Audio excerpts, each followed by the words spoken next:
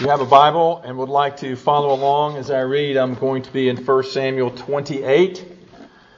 We'll begin with verse 3 and read to the end of the chapter. So let's listen to God's inspired, inerrant word together. Now Samuel had died, and all Israel had lamented for him and buried him in Ramah in his own city. And Saul had put the mediums and the spiritists out of the land. Then the Philistines gathered together and came and encamped at Shunem. So Saul gathered all Israel together, and they encamped at Gilboa. When Saul saw the army of the Philistines, he was afraid, and his heart trembled greatly. And when Saul inquired of the Lord did not answer him, either by dreams or by Urim or by the prophets. Then Saul said to his servants, "Find me a woman who is a medium, that I may go to her and inquire of her." And his servants said to him, "In fact, there is a woman who is a medium at Endor." So Saul disguised himself and put on other clothes, and he went, and 2 men came with him. And they came to the woman by night, and he said, "Please conduct a seance for me, and bring up for me the one I shall name to you." Then the woman said to him, "Look, you know what Saul has done, how he has cut off the mediums and the spiritists from the land. Why then do you lay a snare for my life, to cause me to die?" And Saul swore to her by the Lord, saying, "As the Lord lives, no punishment shall come upon you for this thing." Then the woman said, "Whom shall I bring up for you?" And he said, "Bring up Samuel for me." When the woman saw Samuel, she cried out with a loud voice, and the woman spoke to Saul, saying, "Why have you deceived me? For you are Saul."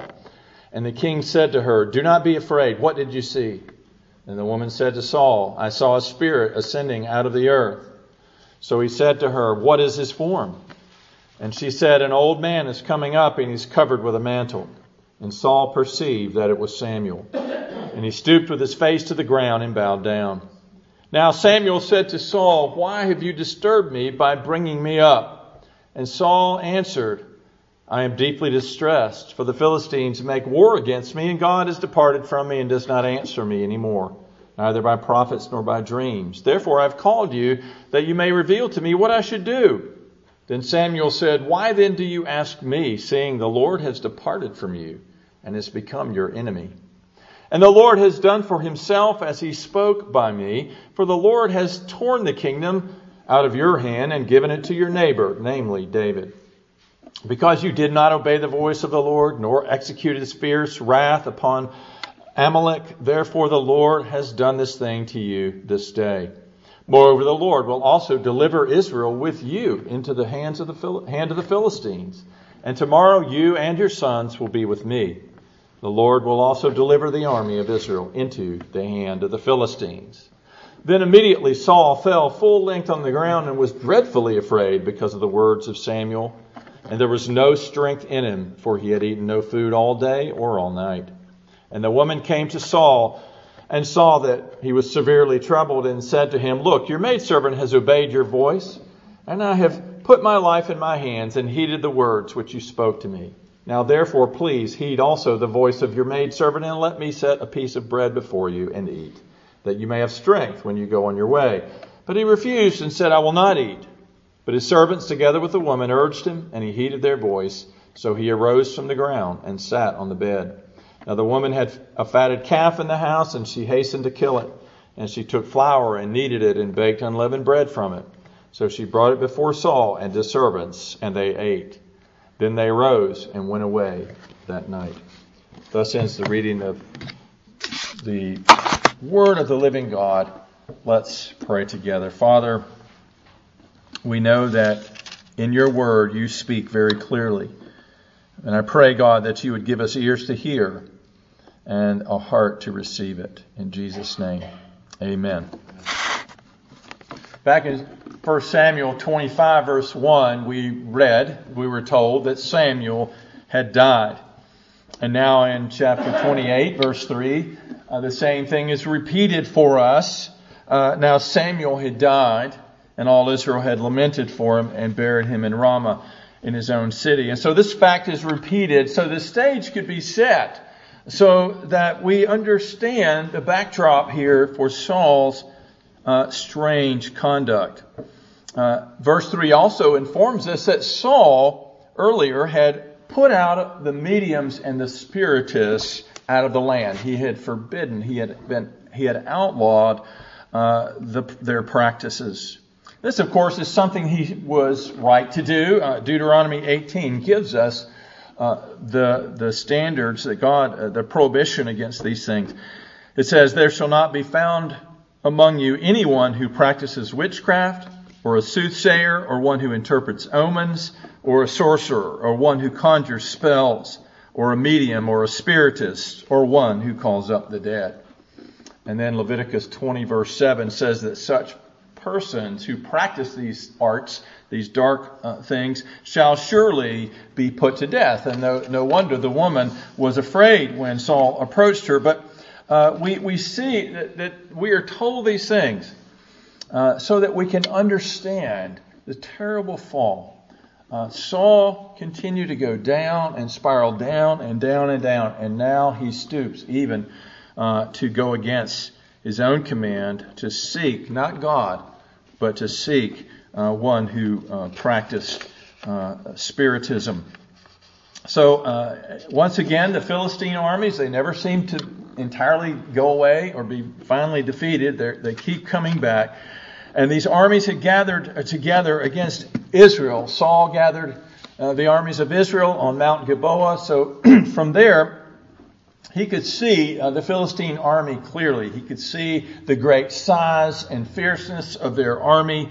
And it says he was afraid and his heart trembled greatly. Here's Saul, the king, the great Saul, who was a head taller than everyone else and who was supposed to lead God's armies in battle.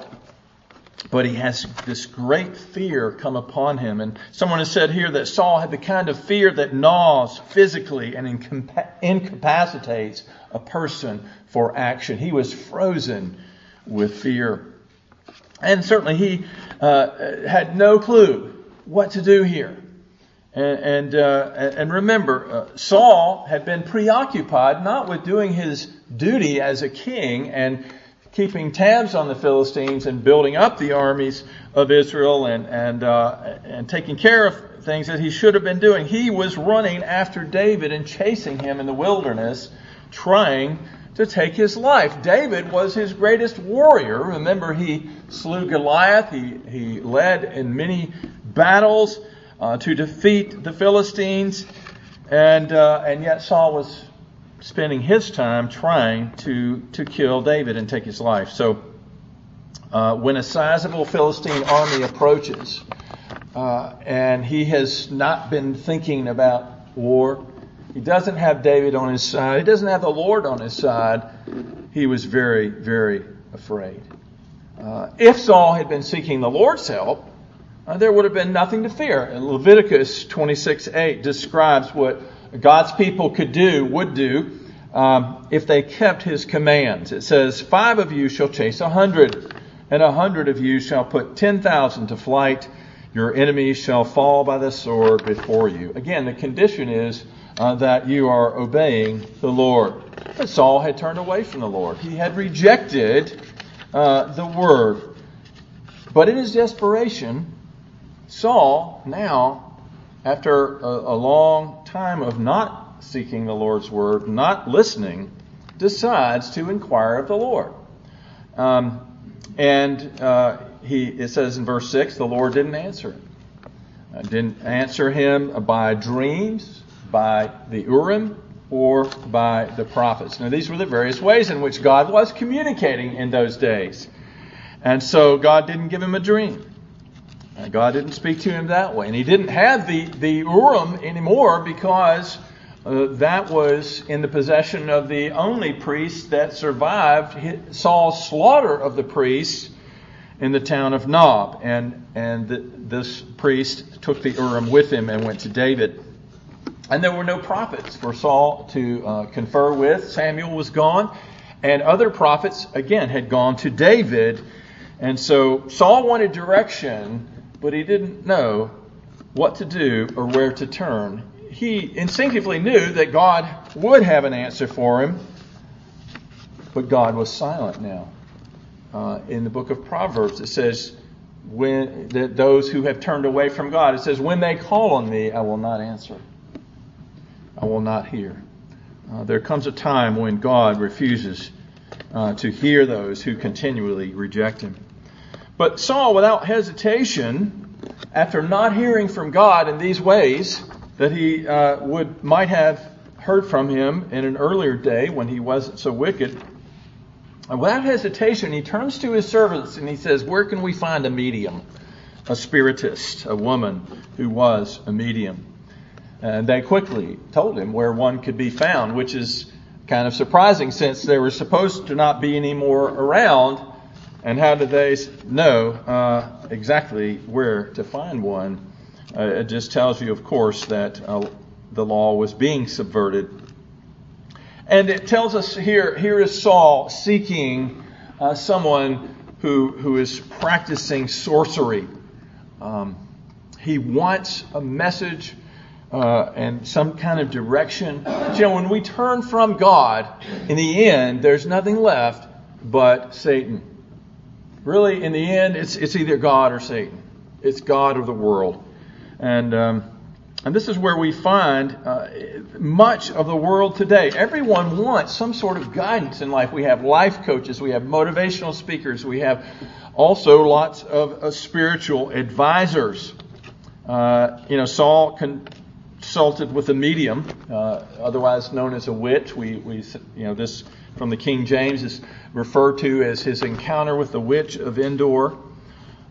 Sorcery, necromancy, one who consults with the dead. Today, people are looking for fortune tellers, psychics, tarot cards, you name it, astrologers, and so forth. And they want guidance, but they don't want to listen to the Word of God or heed what it says.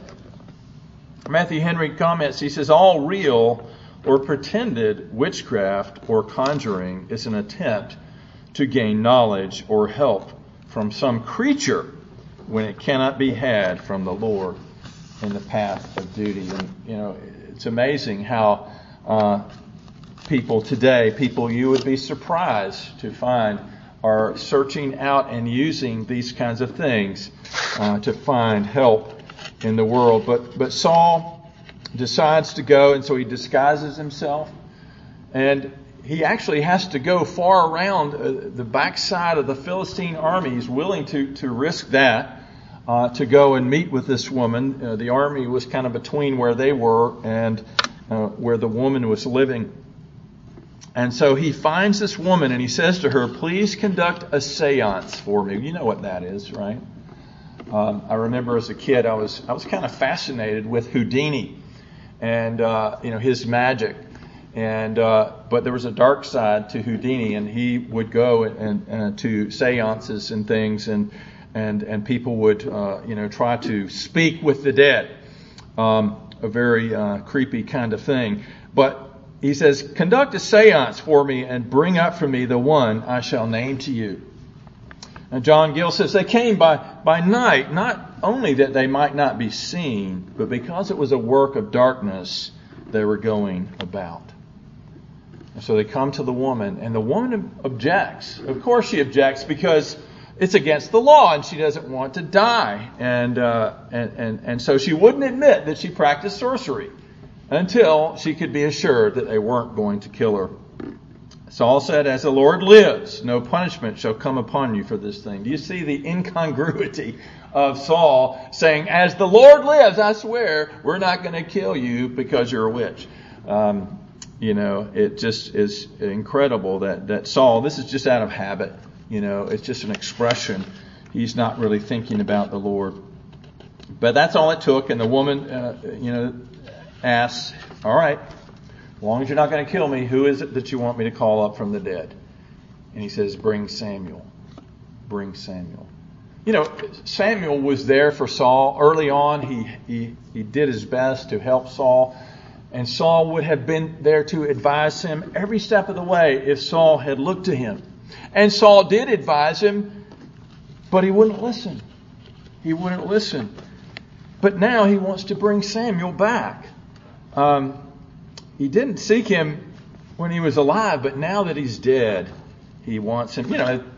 Often it is, great people aren't appreciated until after they're dead. Saul realizes, that Samuel really could help him. Well, maybe I can hear from him now, call him back from the dead. But it was in defiance of the Word of God, clearly and plainly. Wasn't too smart to think that God would speak to him through something that God himself condemned, when God had been silent in every other lawful way that he had given Saul. So when the woman saw Samuel, she saw him, not Saul. Saul and the men did not see him, but the woman did. And when she saw him, she cried out with a loud voice. I can imagine this shriek coming from this woman. She is utterly shocked to see what she sees. And a lot of questions, of course, arise in our minds at this point. What is really taking place here? Was this really Samuel that came up, back from the dead? Was it an illusion? Was it a trick? Personally, I believe it really was Samuel. And the woman's surprise at Samuel's appearance, she was it was a very unexpected thing that it probably tells me that for the most part, she was just a fake, a fraud. And the real thing happened and she was shocked about it. And so, that says to me that this is probably really Samuel coming. Not that she really had anything to do with it, but Samuel appears nonetheless. And so after rebuking Saul for deceiving her, suddenly she recognizes who he is. The king says, "Describe what you saw." And immediately he understood that she was talking about Samuel. And then another reason, I think, for interpreting this as an actual appearance of Samuel back from the dead is that in verse 15 we have simply the statement. It says, "And Samuel said to Saul." So here, again, it says that Samuel spoke. Not a figment or not a pretend Samuel, but Samuel. And also, what did Samuel say? He gave him the very same message he had given him when he was alive. And certainly this woman would not have known what that was. And Samuel says, so now Samuel himself is speaking. "Why then do you ask me, seeing the Lord has departed from you and has become your enemy?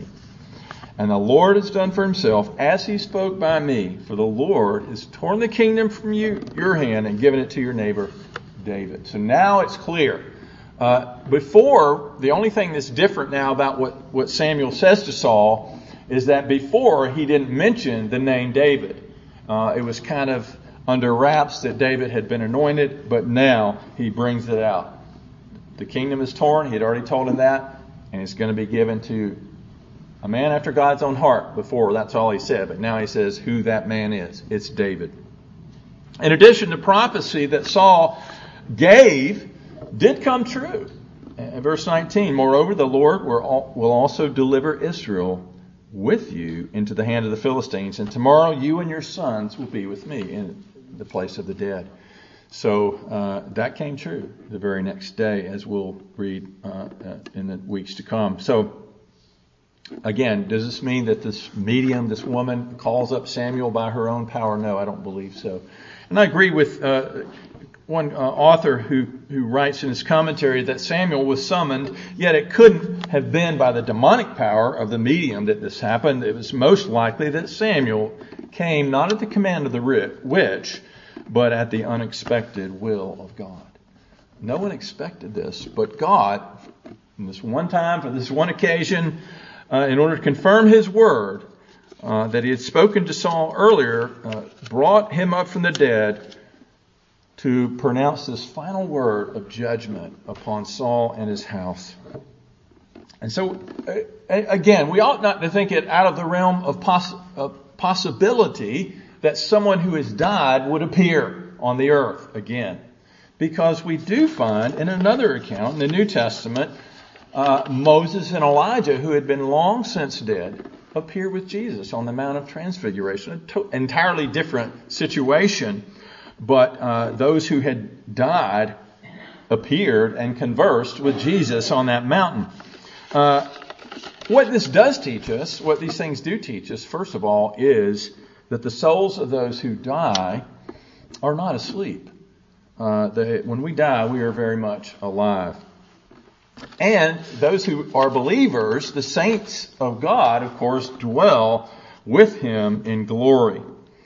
And so that's probably why Samuel seemed a little bit annoyed when he said to Saul, "Why have you disturbed me by bringing me up? I was in a good place. I was in a better place." And on the other hand, what a terrible thought to think of where Saul's soul went the very next day as he was slain in battle. Many people today, of course, believe that when you die, that's it. You just cease to exist. And I had someone ask me that question this week because some radio or internet preacher was saying that that's what happens. It's what we call annihilationism, and it's a false teaching. No, the soul does not sleep when we die. There is an afterlife, and this passage, and indeed the entire Bible, teaches us that when we die, we don't cease to exist, and that at death the body perishes, yes, but the soul lives on either in the presence of God in heaven or under the judgment of God in hell. And one particular thing that Samuel mentions in verse 18 is that Saul was being punished because he didn't obey the voice of the Lord and putting to death Amalek, all the Amalekites and the king and all the goods. This was the original sin that Samuel had rebuked Saul for in chapter 15. Chapter 15 verse 9 says that Saul spared Agag, the king, and the best of the sheep, the oxen, the fatlings, the lambs, and all that was good, and were unwilling to utterly destroy them, although God had commanded him through Samuel the prophet to utterly destroy every living thing. And of course, Samuel comes to Saul after that, and he hears the bleating of the sheep, and he sees that Agag, the king, is still alive, and he says, Saul, and Saul says, "Oh, look, I've obeyed the Lord." No, you haven't. You only partially obeyed the Lord. That's not obedience.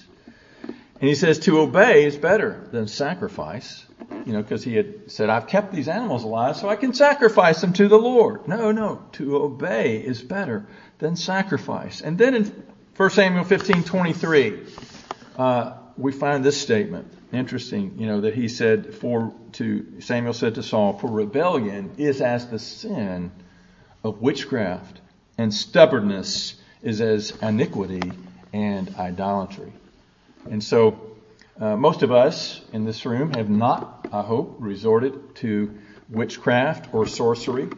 Perhaps we have read, our astrological, something from an astrologer based upon whatever supposed sign we're under. I think I would definitely advise against that, but we've all been curious in that kind of small way. But this is a reminder to us that the real issue is the commandments of God. Are we, by grace, obeying the Lord's commands, seeking to obey His commandments? Rebellion and disobedience are like witchcraft, or like idolatry. You say, "I'm not an idolater. I'm not I'm not into spiritism or psychics." Well, are you rebelling against the Lord? Are you disobeying His word in a clear area, and you know it? The issue is, you see, apart from the grace of God in Jesus Christ, we would keep going down, like Saul did. Rebellion is like the sin of witchcraft, and rebellion leads to such things. Reminds me of the Nazis toward the end of World War II. It was known that Hitler and Goebbels and others, the leaders of the Nazis, that they too looked to the spiritists and to communicate for them from somewhere, some realm, to tell them what's going to happen. And sadly, of course, they fell. Rightly they fell. But here's a situation. Saul is rejected by God. And you and I need to understand that apart from the grace of God, this is what we deserve. We deserve to be rejected. We have disobeyed. We have not heeded His word. And if it wasn't for His love and for His mercy in coming to die in our place, we would be enveloped by the darkness of our own hearts. You see, the Lord Jesus, when He went to the cross, what did He do? He descended into darkness. He became sin for us. And the whole earth was dark at midday, remember, for 3 hours to symbolize that the darkness that was enveloping Him. And so Saul, he was forsaken by God, but Jesus was forsaken, not for His own sins, but for ours. He entered the darkness of condemnation that we might enter the light of not being condemned and being set free. Saul was cursed by God. Jesus took the curse for us. He became a curse for us on the cross. And on the cross, He descended into the darkness of hell itself. He was buried in a dark tomb, but on the third day, He rose again in the resurrection, glorious light of that resurrection.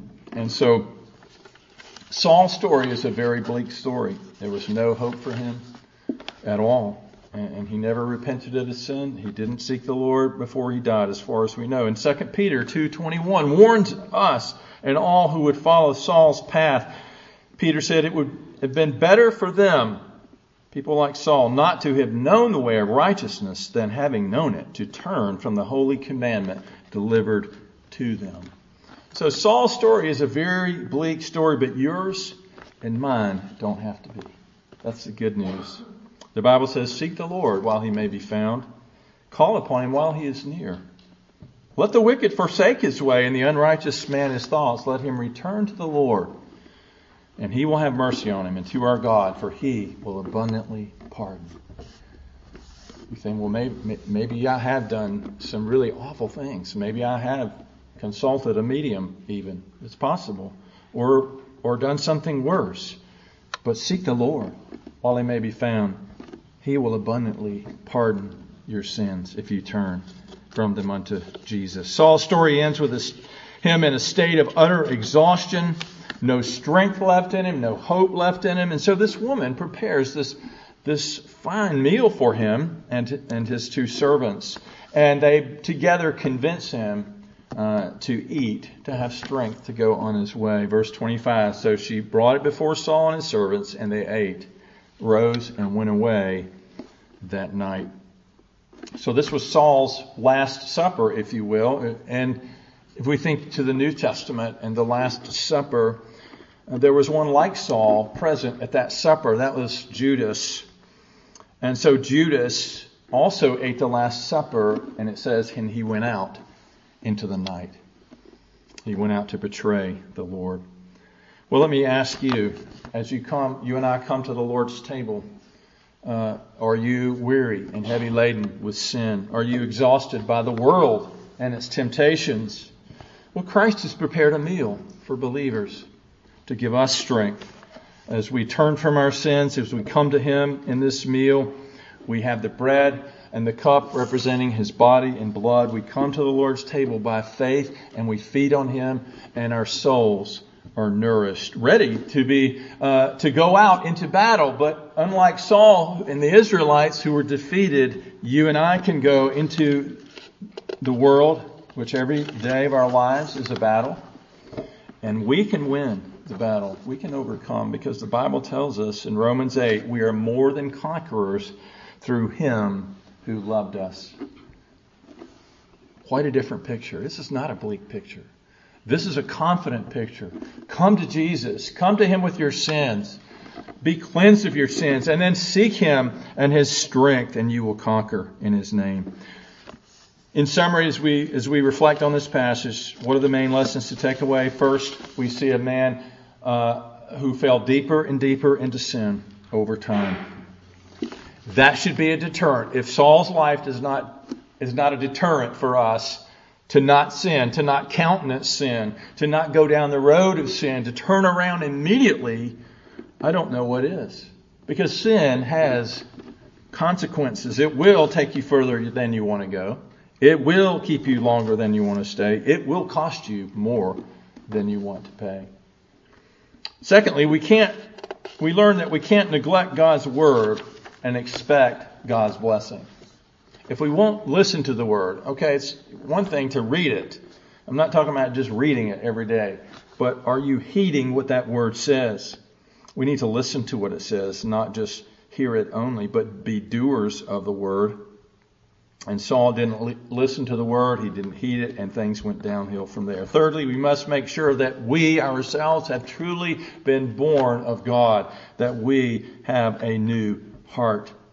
Now that's something that, of course, only God can do for us. But as we look at Saul's life overall, most commentators, and I would conclude as well, that Saul never had a heart that was truly changed by the grace of God. And he never was born of the Spirit of God. You see, the only way that you can overcome sin and follow Christ in obedience is first to make sure that you have a new heart, that you've been born from above. And then, if you know that Christ has changed your life, changed your heart, then do what Proverbs 4:23 says. It says, keep your heart with all diligence, for out of it spring the issues of life. All true change begins with heart change, and all maintenance of the Christian life begins with maintenance of the heart. And the last thing we learn from this sad chapter of Scripture is that there is no hope, there is no purpose, there is no direction in this world apart from God. It's only the only other source is literally the devil. Remember that Jesus said, apart from me, you can do nothing. Let Saul's life be a reminder that you and I need to abide in Christ and have His words abide in us. And so we need to commit ourselves to walking a narrow path. Yes, Jesus said it is a narrow way that leads to life. We will not be able to do everything the world does, and we shouldn't. And I'll close with a few verses from the end of Proverbs chapter 4. It says, let your eyes look straight ahead and your eyelids look right before you. Ponder the path of your feet, and let all your ways be established. Do not turn to the right or to the left. Remove your foot from evil. And then I think of Hebrews chapter 12 when it says, let us fix our eyes on Jesus, the author and finisher of our faith. That's how you and I are going to avoid the pitfalls that happened in Saul's life. I'm going to ask the elders now to come